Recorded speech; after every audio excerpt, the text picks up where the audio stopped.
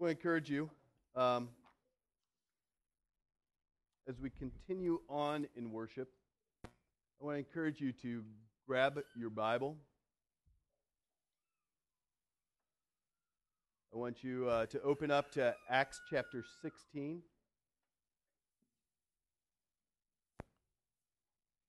Before we jump into Acts chapter 16, yesterday we had a missional community leaders training. It's our way of saying small groups, community groups. And I had to leave halfway through to bring Isaac to Little League. But that first half for me was completely encouraging. For us to sit in Ephesians and to wrestle through what does it mean to be a body that has been saved by Christ and to work that out. And so one of the things that came up, and here's going to just be an encouragement thing for you. I think I heard it from maybe Michael, and I also heard it from Nathan reporting back about or Sarah reporting back about their group. In your bulletin, there is a half page nearly blank. I want to encourage you to help engage your mind and your ears and your heart all at the same time. Take notes. It helps you retain. It helps you grow. It helps you learn. It helps it so it's on a Monday you go, okay, what was it that he said? Oh, that's right. I wrote it down. It's that constant encouragement. So I want to encourage you to take notes. If you need a pen, you can get up, walk. Maybe Brent would even grab one. There's some pens in the back. Take notes. And this isn't just the teacher and me coming out, but this is an opportunity for you to really grow in your faith. Secondly, is periodically, one of the things that I like to do, since we're that size of a church, is I want to hear feedback. We've been in Acts now, 1, 2, 3, back about 4 weeks since Advent. And we're in a 68-week series, so it's good to kind of look back, just even the past couple weeks. What has God been stirring in your heart? What's been brought to mind as Scripture has been read and we've been walking through it verse by verse, section by section? What is it that God is stirring in you to do, to be about? Go.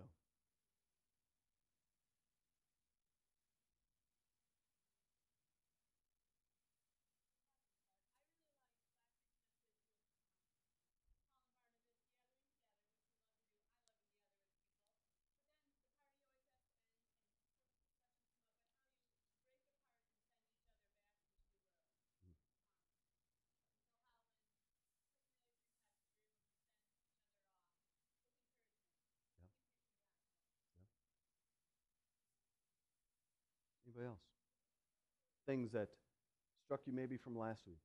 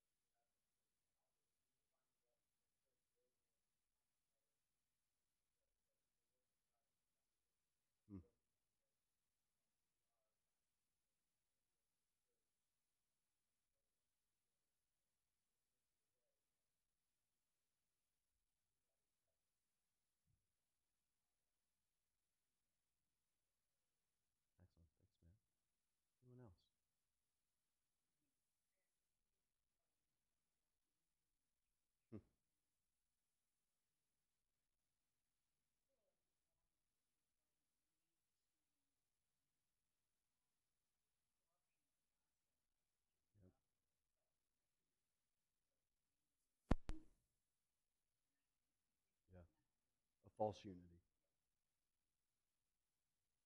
Anyone else?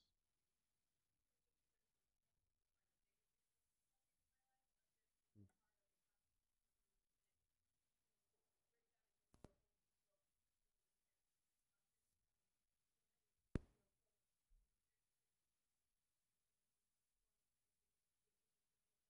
Yep.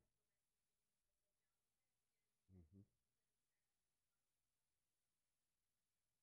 Hmm. Yep.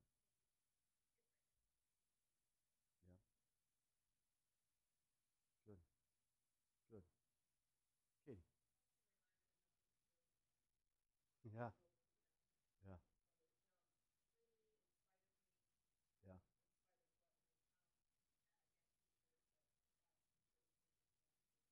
Yeah.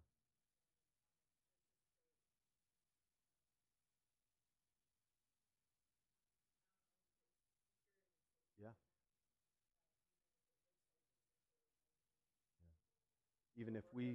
Yeah. Even if we mess up here, it doesn't stop God's plans. His plans will not be thwarted. Amen. You're preaching right now.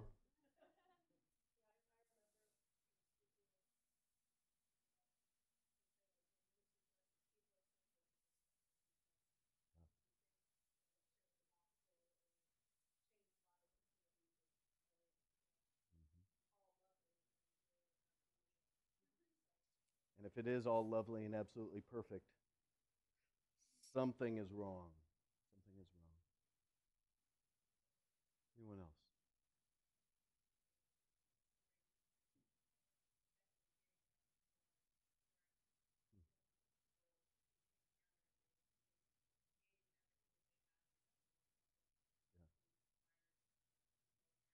Yeah. Yeah.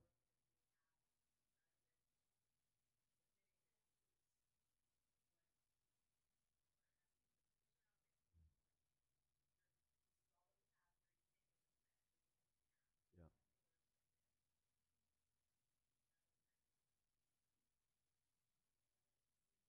Yeah. I know all. Yeah. Anyone else? All right. Well, we're going to starting with 15 verse 36, and we're going to read through 16:10 because verse 36 in chapter 15 is really the beginning of, properly speaking, the second missionary journey of Paul. And for us to understand 16, of course, you got to back up, get a little bit more context, and so we fully understand. So let's look at starting at 15 verse 36. After some days, Paul said to Barnabas, "Let us return and visit the brothers in every city where we proclaim the word of the Lord, and see how they are." Now Barnabas wanted to take with them John, called Mark, but Paul thought best not to take with them one who had withdrawn from them in Pamphylia, and had not gone with them to the work. And there arose a sharp disagreement, so that they separated from each other. Barnabas took Mark with him and sailed away to Cyprus, but Paul chose Silas and departed, having been commended by the brothers to the grace of the Lord. And he went through Syria, Cilicia, strengthening the churches. Paul came also to Derbe and Lystra. A disciple was there named Timothy, a son of a Jewish woman who was a believer, but his father was a Greek. He was well spoken of by the brothers at Lystra and Iconium. Paul wanted Timothy to accompany him, and he took him and circumcised him because of the Jews who were in those places, for all knew that his father was a Greek. As they went on their way through the cities, he delivered to them for observance the decisions that had been reached by the apostles and the elders who were in Jerusalem. So the churches were strengthened in their faith, and they increased in numbers daily. And they also went through the region of Phrygia and Galatia, having been forbidden by the Spirit to speak a word in Asia. And when they came up to Mysia, they attempted to go into Bithynia, but the Spirit of Jesus did not allow them.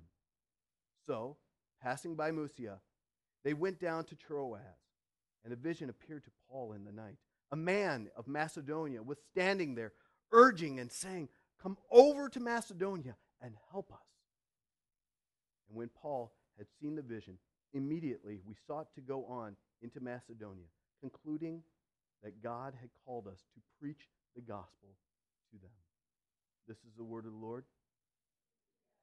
So this is, properly speaking, the beginning of the second missionary journey of Paul from his sending church of Antioch in Syria.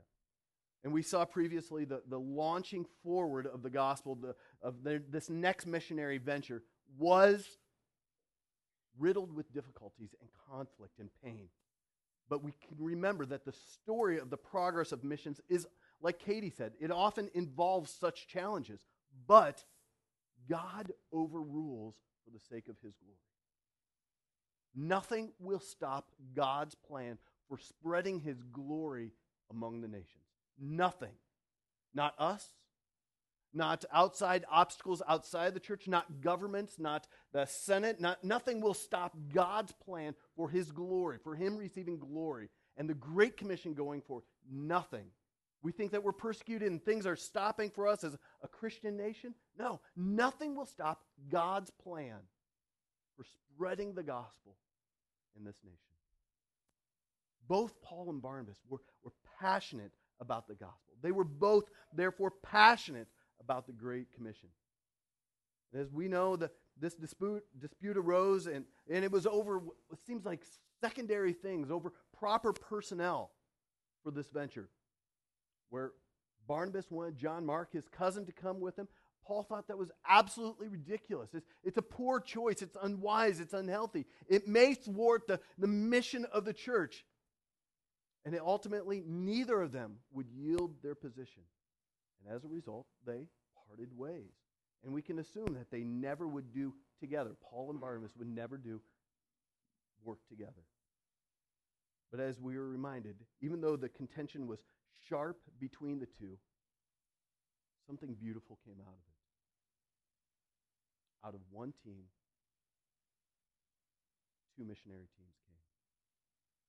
Barnabas with John Mark being one, and Paul and Silas being with the other. And the church in Antioch commended Paul and Silas, and they went back into southern Galatia, and they were seemingly reversing their steps that Paul and Barnabas had originally taken in their first missionary journey. They were reversing their steps.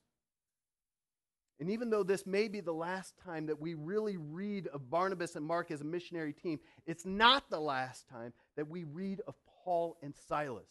In fact, the rest of the book of Acts recounts the missionary endeavors of these two men, with special attention given to Paul.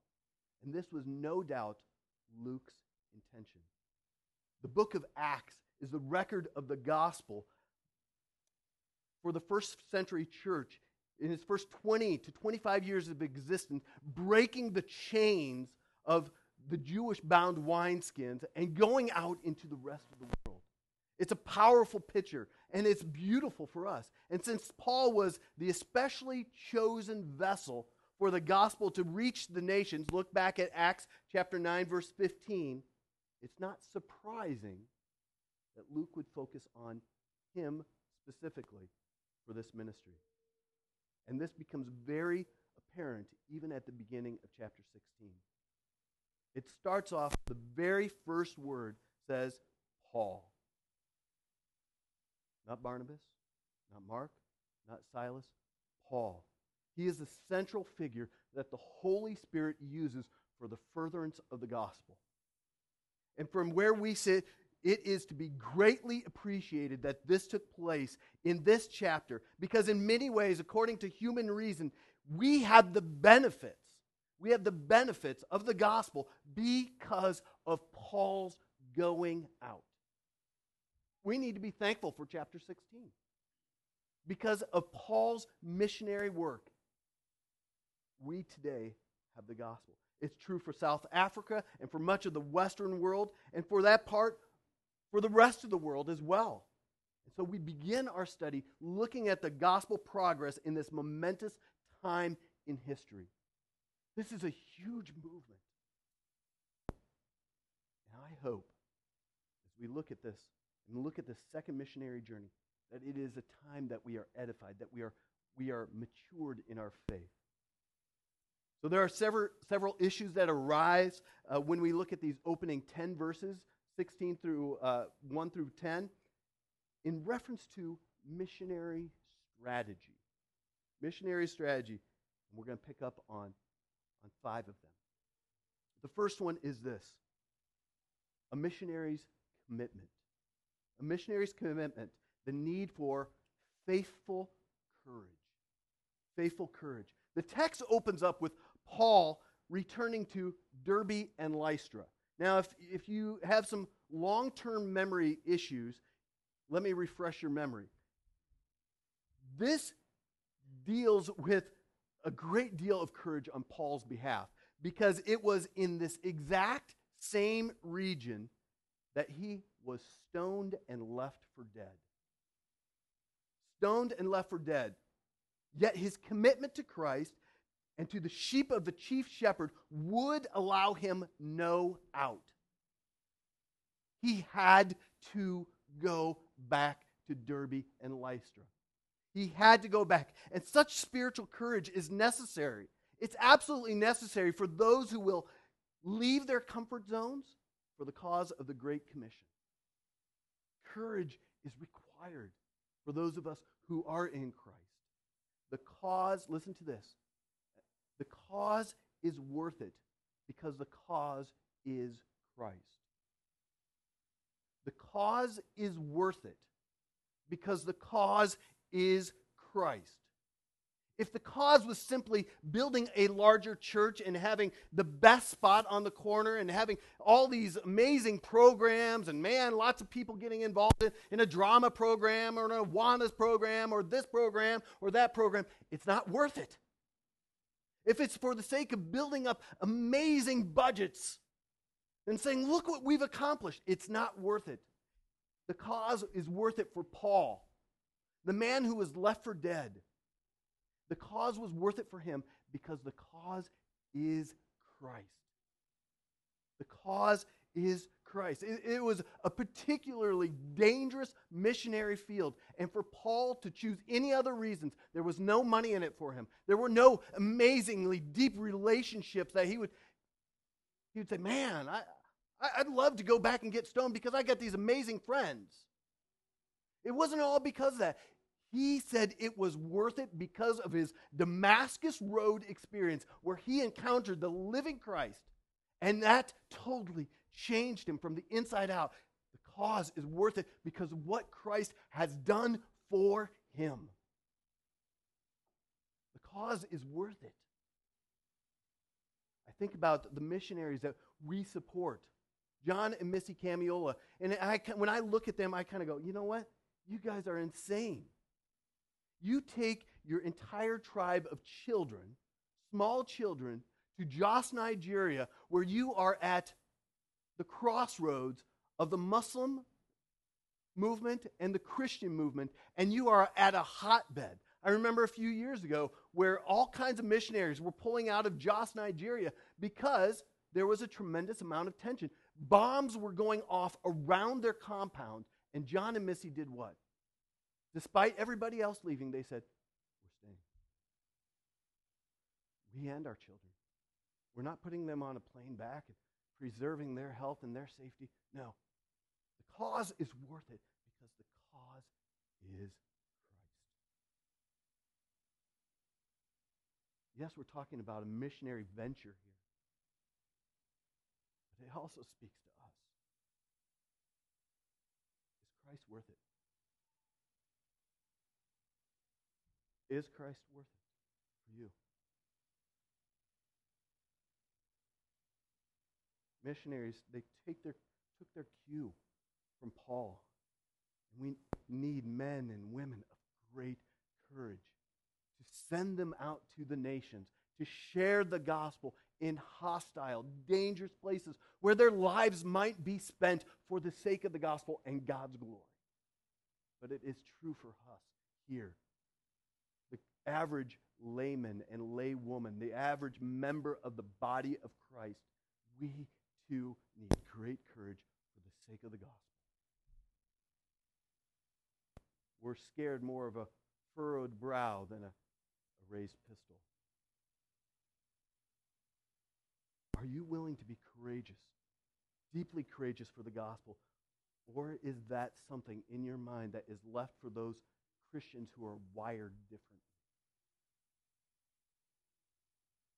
Second thing that we can learn here is a missionary's work, the priority of mentorship. The second principle, the priority of mentorship, can be seen in the second half of verse 1 through the first half of verse 3. Let's read it. And behold, a certain man was there named Timothy, the son of a certain Jewish woman who believed, but his father was a Greek. He was well spoken of by the brethren who were at Lystra and Iconium, and Paul wanted to have him go on with him. Here we see the beginning of Paul's personal mentoring of Timothy as he became his hand-picked companion to accompanying him on these journeys. Out of this relationship, Timothy became Paul's emissary to various churches. And, in fact, he would become the pastor-teacher of one of the churches that Paul planted in Ephesus.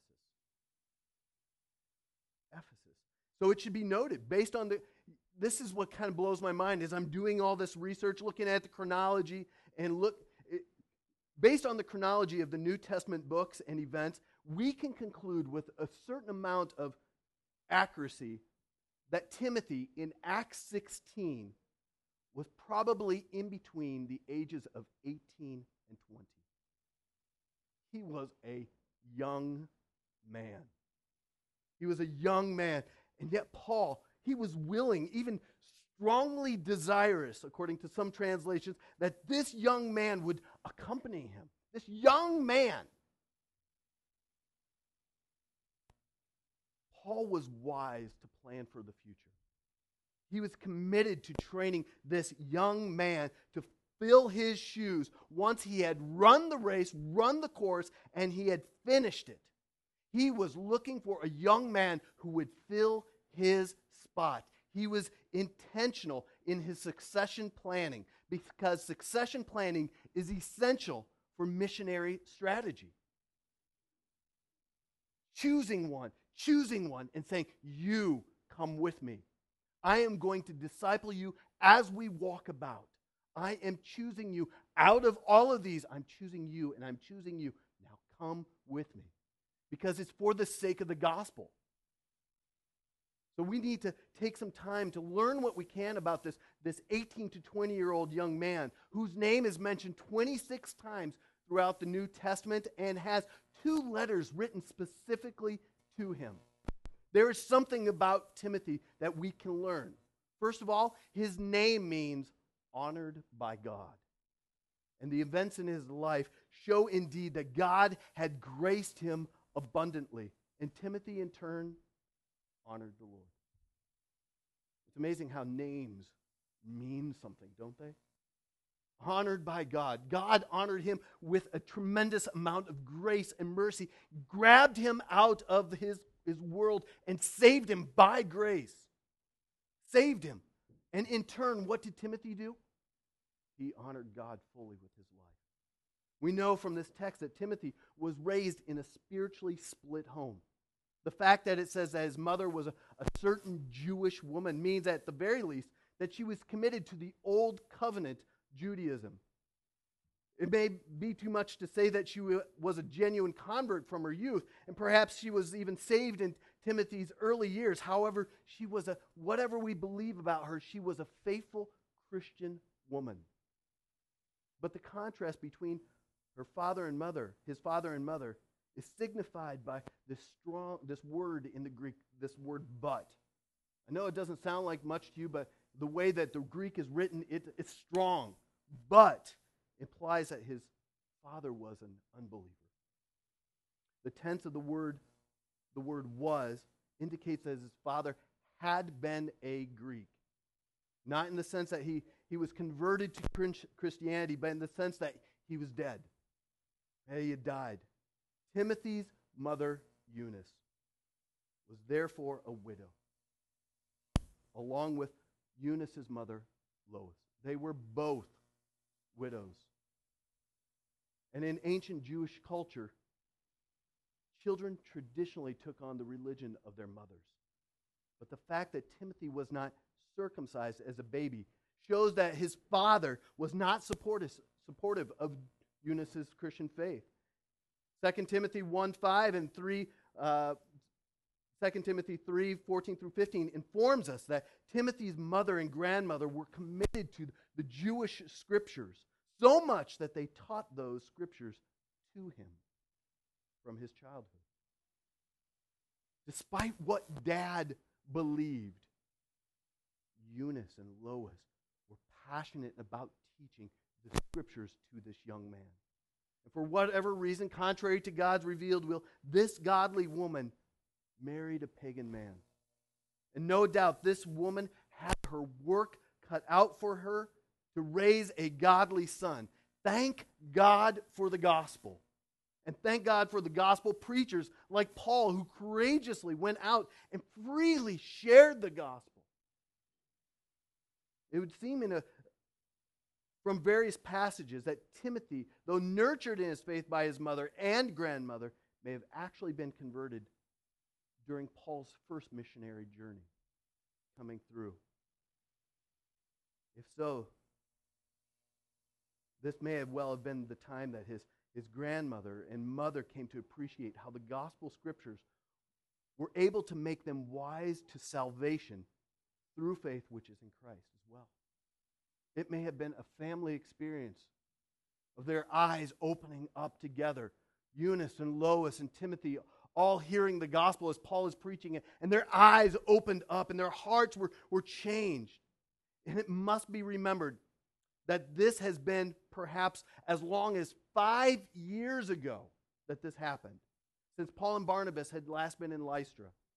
But even if it had only been 2 years, this was obviously sufficient enough time for a dedicated young believer to grow in such a way that his character and his competency would be detected as a promise for more. Look at this man's character and his competency. We should learn as a congregation, as brothers and sisters in Christ, as moms, as dads, as kids crossing teachers, as small group leaders, missional community leaders, we should learn from this not to despise the youth that are around us. In fact, we should also learn to expect more. We should learn more from young people and expect more from young people than we currently do. We can learn stuff from them, but I'll tell you, we should expect so much more from them than we often do. We should be looking at certain young people and young adults with the view of a succession plan. Do we look at Breck Lord Phillips, who would much rather kind of dance around and be up here than sit still? Do we look at him as a potential succession plan for the gospel?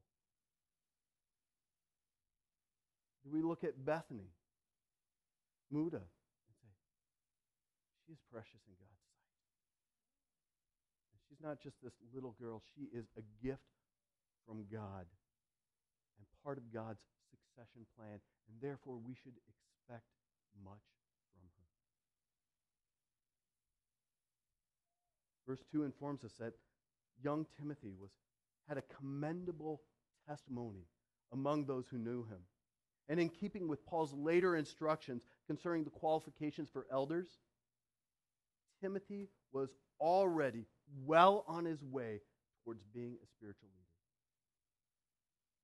The brothers looked at him and just said, he's got a reputation among us already. So the body is already saying, yeah, this kid has tremendous amount of promise. And Paul comes back and says, you don't have to tell me that. I see it already. I want that one. And here we can learn that one's youthful years, hear this, parents, one's youthful years are vital in shaping character. Parents, do all that you can do to raise those who will one day be leaders in the Lord's church. Do everything that you can. Don't look at them as just your little cute kids that you go and get your cute pictures taken at the mall about. Man, no, these are future leaders for the sake of the gospels going forward. And they're also leaders in the future homes. And they're leaders in the future church or in another part of the world. Wherever they may go, we've got to look at our children, not as things that we coddle and keep close and nurture and just pet and make look pretty. These are our future ministries, missionaries. These are our future church starters. These are our future elders and deacons. These are our future ministry leaders. We need to look at them and train them as vital members of our body. Paul had a keen eye for potential leaders. He saw something in this young man. The first half of verse 3, Luke uses strong language to depict how strongly Paul wanted to take Timothy with him. The ESV kind of puts it in a softer way, as well as the NSAB. They both kind of say Paul wanted Timothy to accompany him. Well, when I think about Paul wanting something, I think about Paul would like some red meat. Paul would like to have a beautiful day. The King James says, him would Paul have go forth with him. A.T. Robertson suggests the phrase here can be translated, this one, comma, Paul wanted. This one. Paul loved him devotedly, and it was a glorious discovery for Paul to find a real preacher for Christ's work. And from what follows, it's clear that Timothy went with the church's blessing as well as the blessing from his mother and his grandmother. And we should think about this for a moment. Don't let this escape. Moms, I want you to hear this especially. Consider the fact that these two women, Eunice, mother, and Lois, grandmother, had been witnesses, or at least aware of the fact of all the troubles that Paul had experienced in Lystra. They could have been eyewitnesses of Paul being stoned and left for dead. In full awareness of this risk, full awareness of it, they seemingly gave their full support to Timothy going forward with this dangerous man. You know, we're scared in our schools, man, and we move to different neighborhoods because if things are getting a little shady. A little scary over here. Well, crime's going up over in Joliet. Maybe we need to move more this way and move a little further south. But here, these two women, Lois and Eunice, both said, you know what? We know what is going on. We know the pain, that he was left for dead. We may have even seen it and heard reports about it. Timothy, we are going to bless you in your going with this dangerous man. We see God's calling on your life. Therefore, we release you. We need to learn from this that the cause of Christ calls for sacrifice. It calls for sacrifice. It calls for risk-taking. It calls for cutting loose apron strings. It calls for parents to be willing to give their children up to the Lord Jesus Christ. Are you ready? Heidelberg Catechism, the first question and answer, says, what is your greatest comfort in life and in death? And it starts off by saying, I am not my own, but I belong body and soul, in life and in death, to my faithful Savior. Can you say that for your children? And I'm ready to release them. Because their eternal security is secure. And I release them in life and in death, no matter what may come their way. I release them because I am just a steward to prepare them for the mission field. And God, when you call them to go, I bless them. I bless them, send them on. Other commentators also kind of noticed that there was a phrase in here, a particular tense use that his father was a Greek, and it indicates that he was probably dead. His father was dead at this point. And we don't know if Timothy had siblings, but nevertheless, it was a tremendous sacrifice, particularly in those days, for a widow and her mother to say goodbye to their son and grandson.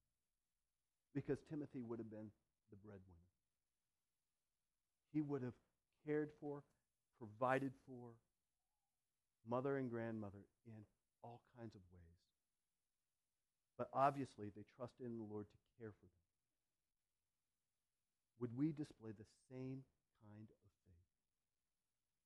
That as we release, that God will fill and care for us. In summary, Paul chose this young man to be his apprentice. And the rest is literally history. And it's a very wonderful history, to say the least. Charles Erdman, could you throw this quote up for me, Brent? I think I put it in there. If not, listen carefully. This whole story is a beautiful commentary upon the value of friendships and companionship in Christian service, and particularly in the work on foreign fields. This is a beautiful picture of friendships and companionships. I can think of no better passage than how Paul concluded and talked about Timothy in Philippians chapter 2. Listen to this. This I know that I have. Philippians chapter 2. It says, I hope in the Lord Jesus to send Timothy to you soon, so that I too may be cheered by news of you. So Timothy was like this messenger who is going to be sharing news. Listen to this. I have no one like him. No one like him who would be genuinely concerned for your welfare. Does that speak of his character and that deep, loving relationship between spiritual father and son? It goes to say this: for they all seek their own interests, not those of Christ Jesus. But you know Timothy's proven worth. How as a son with a father, he has served with me in the gospel. I love this. I hope, therefore, to send him just as soon as I see how it will go with me. Paul here gives his highest commendation of the character of this young man. And may these words be characteristic also of us and those that we are responsible for. And may we be blessed to even export such words to other people over and over again and in years and decades to come. May there be a certain fruitfulness in how we live and understand the gospel, that our children are raised up and we can say, there is no one like him. No one like him. And there's this beautiful father-son relationship. The third thing that I see here is a missionary's wisdom, the necessity for contextualization. In the second half of verse 3 through 4, we see a biblical example of something that's frequently called in theological worlds, pastors' worlds, contemporary mission discussions as contextualization. Say the word, contextualization. It's an odd word. I know some of you are going, why do I need to know this? Well, it's kind of important. Listen to what he says here. He took him, meaning Timothy, and circumcised him because of the Jews who were in those places. For they all knew his father was a Greek, and as they went on their way through the cities, they delivered to them the observance of the decisions that they had reached by the apostles and elders who were in Jerusalem. This brief passage is full of interest to anyone who's been paying attention since the beginning of chapter 15. You'll recall that there were false teachers who went to Antioch and caused such an upheaval by their assertion and insistence that Jewish or Gentile believers must be circumcised. They must be circumcised if they would truly and fully be saved. Paul and Barnabas were sent by the church back to Jerusalem to bring this issue before the church and say, what do we believe? Do we believe that we are saved by works or race? Or do we believe that we are saved by grace and grace alone? So the issue came before them. The gospel was at stake. And after much discussion, a conclusion was reached that salvation had nothing to do with either race or works, but rather with grace alone, through faith alone, in Christ alone. And the Jerusalem Council concluded by sending a letter out to the churches, back to the Gentile churches, assuring them that they had been saved. They were accepted by grace alone, and they rejected any suggestion that they had to be circumcised in order to be saved. But the letter also exhorted and encouraged these Gentile believers to be sensitive to the Jewish culture by which they were surrounded. Be sensitive to them. And therefore, they were to restrain certain liberties that they had in Christ out of love. Restrain those liberties. Despite that decree, Paul here had a grown man circumcised before embarking on mission together. One, just an awkward, general kind of, so, hey, Timothy, just you and me, Sharpstone, this is what we're going to do. What? You're going to do what? Trust me on this. You know, in our cultural kind of things, one, we don't even talk about it, and we get a little EBGBs about it, but in that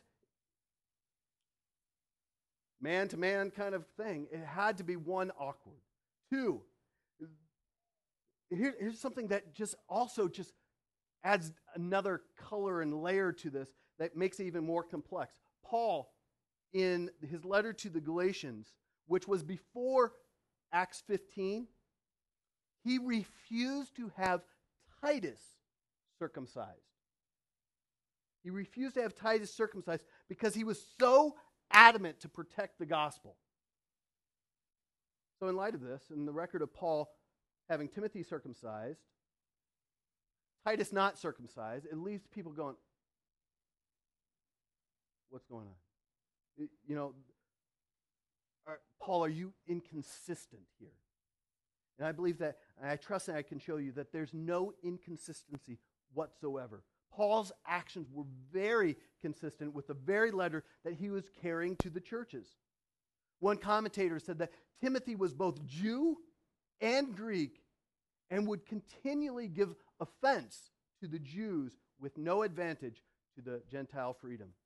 Here was a question of efficient service and not an essential of salvation. The text before us tells us very plainly that everybody knew that Timothy was a Greek and his father was a Greek, and therefore it was common knowledge that if you are a Greek, you are uncircumcised. There lay in the problem, the challenge for Paul. And as you see how Paul goes and does his missionary journeys, in his first port of call, where does he go? He goes to the local synagogue. This usually led to trouble when Paul went to the synagogue. Paul was trying as much as humanly possible to avoid as much unnecessary trouble as he could. But more so, if Timothy was not circumcised, if Timothy wasn't circumcised, then he would not be given the opportunity to minister in the synagogue at all. And probably, because of their relationship, Paul would not be able to minister in the synagogue as well. Paul was therefore being strategic. He was being strategic. He was doing what missiologists consider and refer to as contextualizing the gospel. He was compromising what he could without giving up what he could not. He was not compromising what he was compromising what he could. What he could. He could give up on this issue of circumcision as long as You are saved by grace. You are saved by grace. He would not give up on that. John Stott captures Paul's wisdom in his decision and even risk at being labeled inconsistent. He says it here. Do I have that one at least for good? Little minds, I love it. Stott kind of knocks you across the chin. Little minds would have condemned him for inconsistency. But what was a deep consistency in his thoughts and action. What was unnecessary for acceptance with God, circumcision, was advisable for acceptance by some human beings. Circumcision wasn't required or needed at all before God. But to reach these people, circumcision was necessary and advisable. The fact is that good missionaries know what is essential and what is not essential. They know the difference between what is biblically permissible in a culture and what is not permissible in a culture. As Luther put it, Paul was strong in faith and soft in love. I know, tell me, Isabel. Or as John Newton once said, Paul was a reed in non-essentials. He is flexible, an iron pillar in the essentials. He stood strong on those essentials. This, of course, was part of Paul's missionary strategy. And if you look at 1 Corinthians 9, read it sometime. Go home, write it down in your notes. Check out what was Paul's missionary strategy. Historically, missionaries have always had to discern what cultural things need to be changed by the gospel and what can be left unchanged. You can look at Hudson Taylor. Hudson Taylor is one of the great missionaries off to China. And when he went to China as a missionary, he began to dress like the men to whom he was ministering to. But I'm going to tell you, he caught flack by other missionaries because he dressed like them. In fact, maybe I could do this, but it'll look a little weird, but he even grew his hair long and put it into a ponytail because he wanted to reach the men of that culture. And when he came in looking like a Westerner with short hair, he was unable to reach them. So he did whatever it took to reach them without compromising the gospel. And he was effective in reaching people. The fourth thing, a missionary's blessing. There's a perpetual goal. And verse 5 sums it up in a short sentence. The goal of every true missionary, local churches, is that local churches are strengthened in the faith and growing numerically. And I'm going to tell you right now, before I go any further, this is the hardest one for me. I get all those other things. This is a difficult one for me to wrap my head around. And you'll hear why. Verse 5 says, so the churches were strengthened in faith, and they increased in number how often? How often? I don't know if that sunk in with you at all. But they increased in number daily. Daily. We can use two words here. Confirmation and conversions. Confirmation and conversions. First, confirmation. The word translated strengthen means to make firm and solid like muscles. Not like mine, but like other people's muscles. Firm and solid like muscles. And this description is used elsewhere in Acts of the local churches. Paul was not one who was satisfied just with another notch in his belt of, got another church, got another church, got another church. I'm doing a good job planting churches. What he wanted to do, he was passionate that the local churches would grow from strength to strength to strength. He didn't want just a bunch of churches out there. He wanted these churches growing and being strengthened in their faith. He had a pastor's heart, and that this was required for missionaries as well. But just what was it that established them and strengthened them? Clearly, it was something that had to do with the message that was brought back from Jerusalem. Verse 4 says, so wise and healthy was the Jerusalem Council's decision incorporated into their letter that whatever its good news, wherever this good news went, the churches grew in stability and in steadfastness. This message, which conveyed the truth that salvation is by grace alone, through faith alone in Christ alone and its expression of Christian fellowship, this was good news that encouraged the churches in the Lord. In other words, the message of the gospel was what strengthened them. And they were encouraged by the gospel. One can imagine the message being carried by these missionaries resulted in a corporate expression of thank God for the gospel. This is good news. That I don't have to work and do deeds to be saved. I am saved solely by grace alone. Such is the result of teaching that strengthens believers in objective faith in the gospel, but their subjective faith is also encouraged to grow as well. And what results from this? They're subjective. Everett Harrison says this: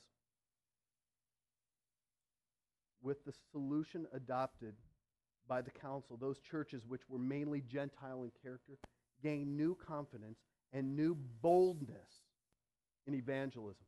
The result was daily increase. Daily increase. The church here increased in numbers daily. And this is a glorious statement.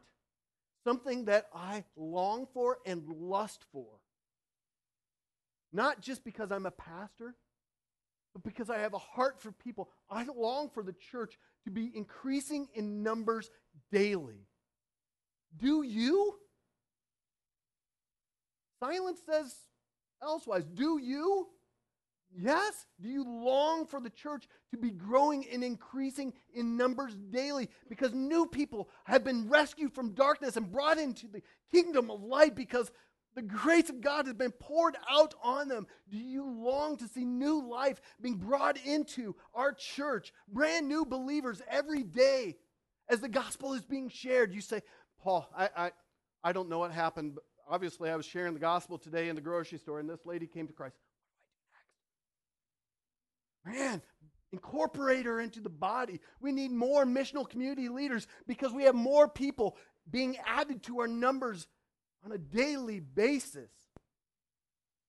We should be expecting this as well. Hear me say that. We should be expecting this as well. A.T. Robertson notes that the tense of this verb was an imperfect active. Means little to you, but what it implies is that the blessing from God was on the work of Paul and Silas and in Timothy in the form of a continuous revival. They were constantly, every day, there was more and more. The church was continuously growing. Not only was the church growing in its depth, they were strength, but she was growing in its breadth. She was growing better as well as larger. That is the desire of every missionary. That should be the desire of every pastor. That should be the desire of every person in this church. That the church is growing deeper and it is growing wider. That as the gospel is being preached, people are coming to faith and coming to life in Christ, and they are being discipled and rooted in faith. Go therefore and make disciples of all nations, teaching them to obey everything that I've commanded. Everything. That's talking about its depth, right? And rooting people to obey. Now, hear this. There is no inherent virtue in remaining small. This is, part of me likes this because it feels kind of like a living room experience.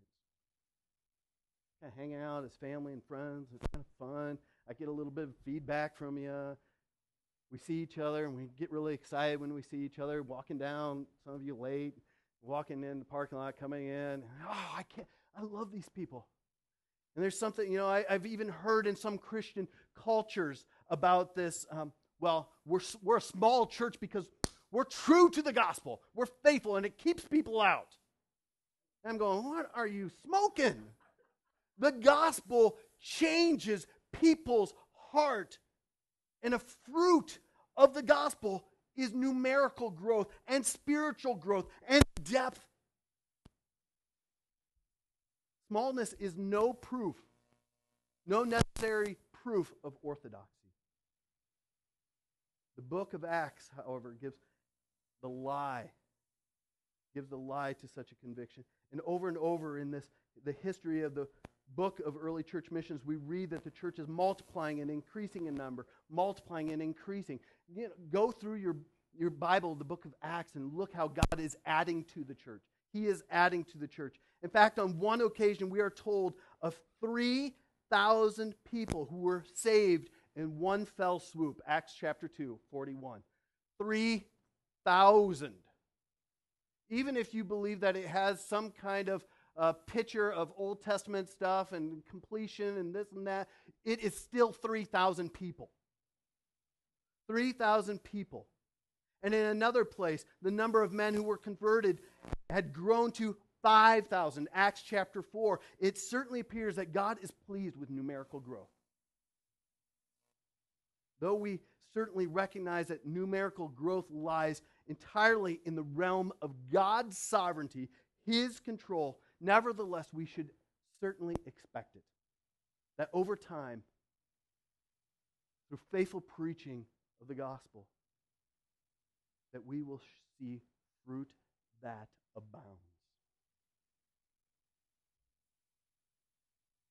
As we talk about the missionary, we need to keep in mind that what is true on the foreign field is equally true here.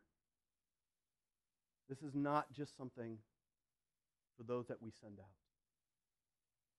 It is God's desire that we have both the expectation of both depth and breadth here as well as there. And we must keep in mind that what may not be true always in experience in one certain location will be true in another location. We need to trust God that He will bring fruit and harvest in His way and in His numbers as He doles out according to His will. But one thing that we should expect is depth and breadth. Such a growth in a real sense is deliberate growth. Deliberate. I'm sure it was not just Paul and Silas and Timothy. They were going back and visiting the churches who had elders and deacons and regular members of the body of Christ, all required to share the gospel as a response to God's love and grace. Is this a deliberate growth that we have, or lack of growth that we have? What is it that keeps us like this?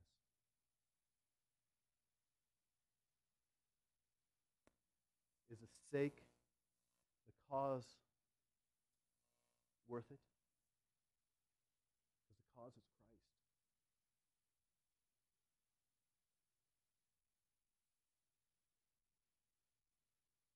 There are people perishing who need the gospel.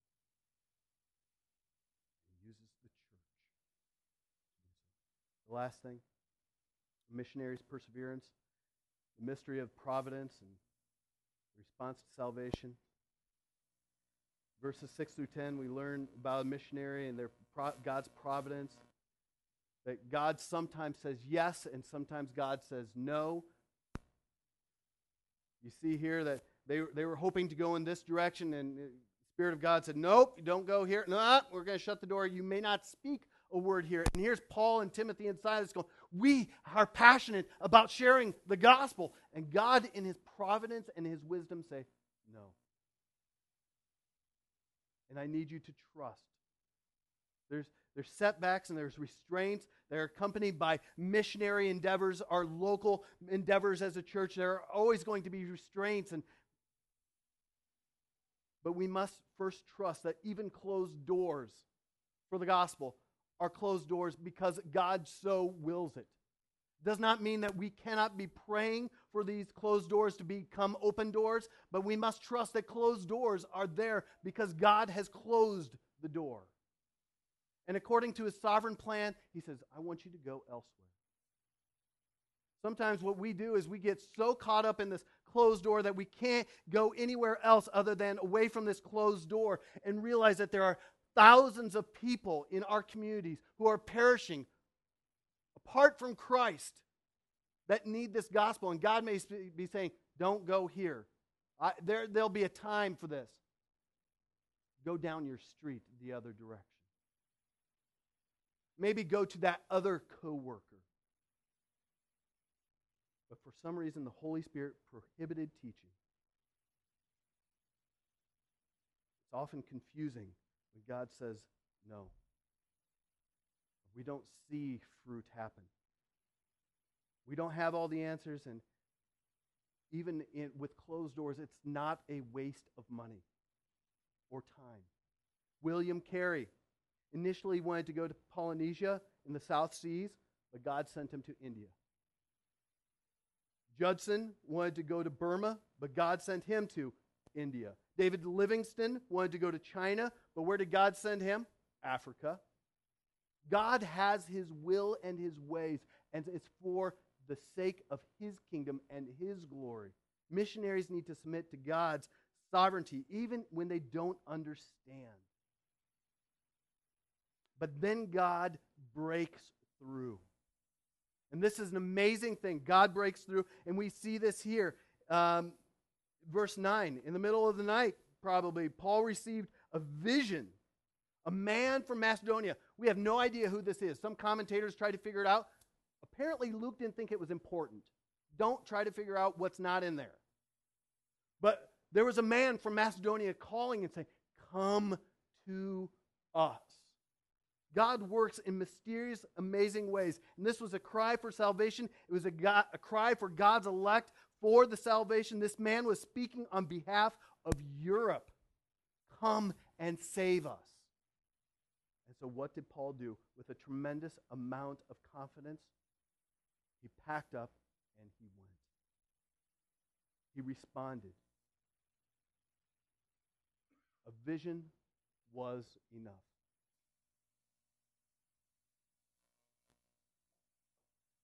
Question for us as a church is, what do we take away from Acts 16, 1 through 10? What do we do? How do we respond to this?